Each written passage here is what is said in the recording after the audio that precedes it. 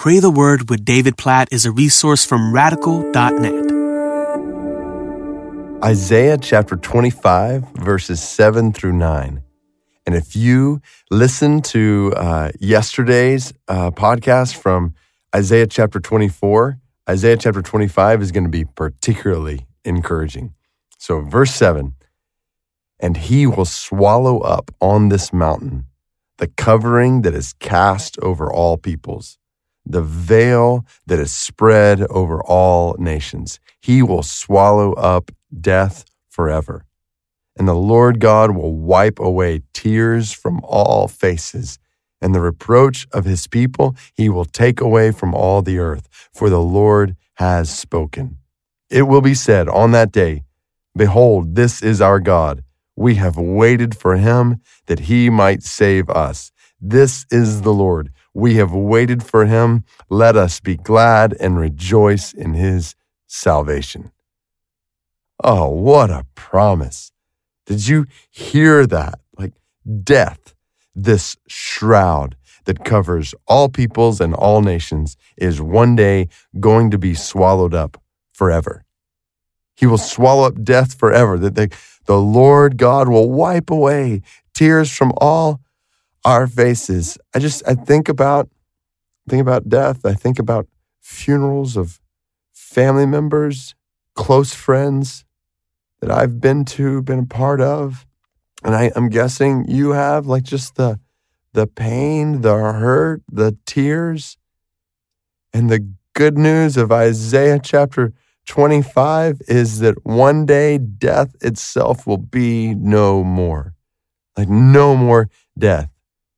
No more tears, that God himself will wipe away the tears from all our faces. This is what we wait for. That's why verse 9 is so important. Behold, this is our God. We have waited for him that he might save us. We've waited for him. Let us be glad and rejoice in his salvation. So obviously, I don't know what's going on in your life, your family right now. Maybe you have walked through in recent days even seeing family member or friend die, or in the future. Obviously, none of us is guaranteed tomorrow. Nobody around us guaranteed tomorrow. And so we live in the shadow, so to speak, of death. But be encouraged today.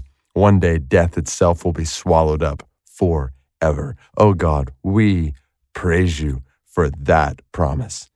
We praise you for your love. We praise you, Lord Jesus, for dying on the cross for us, for experiencing the judgment we deserve for our sin, for taking that judgment, holy wrath, penalty of death upon yourself in our place. We praise you for the gospel. We praise you for your resurrection from the dead. And we praise you for the hope we have, even amidst tears in this world, that one day you're going to wipe all those tears from our eyes.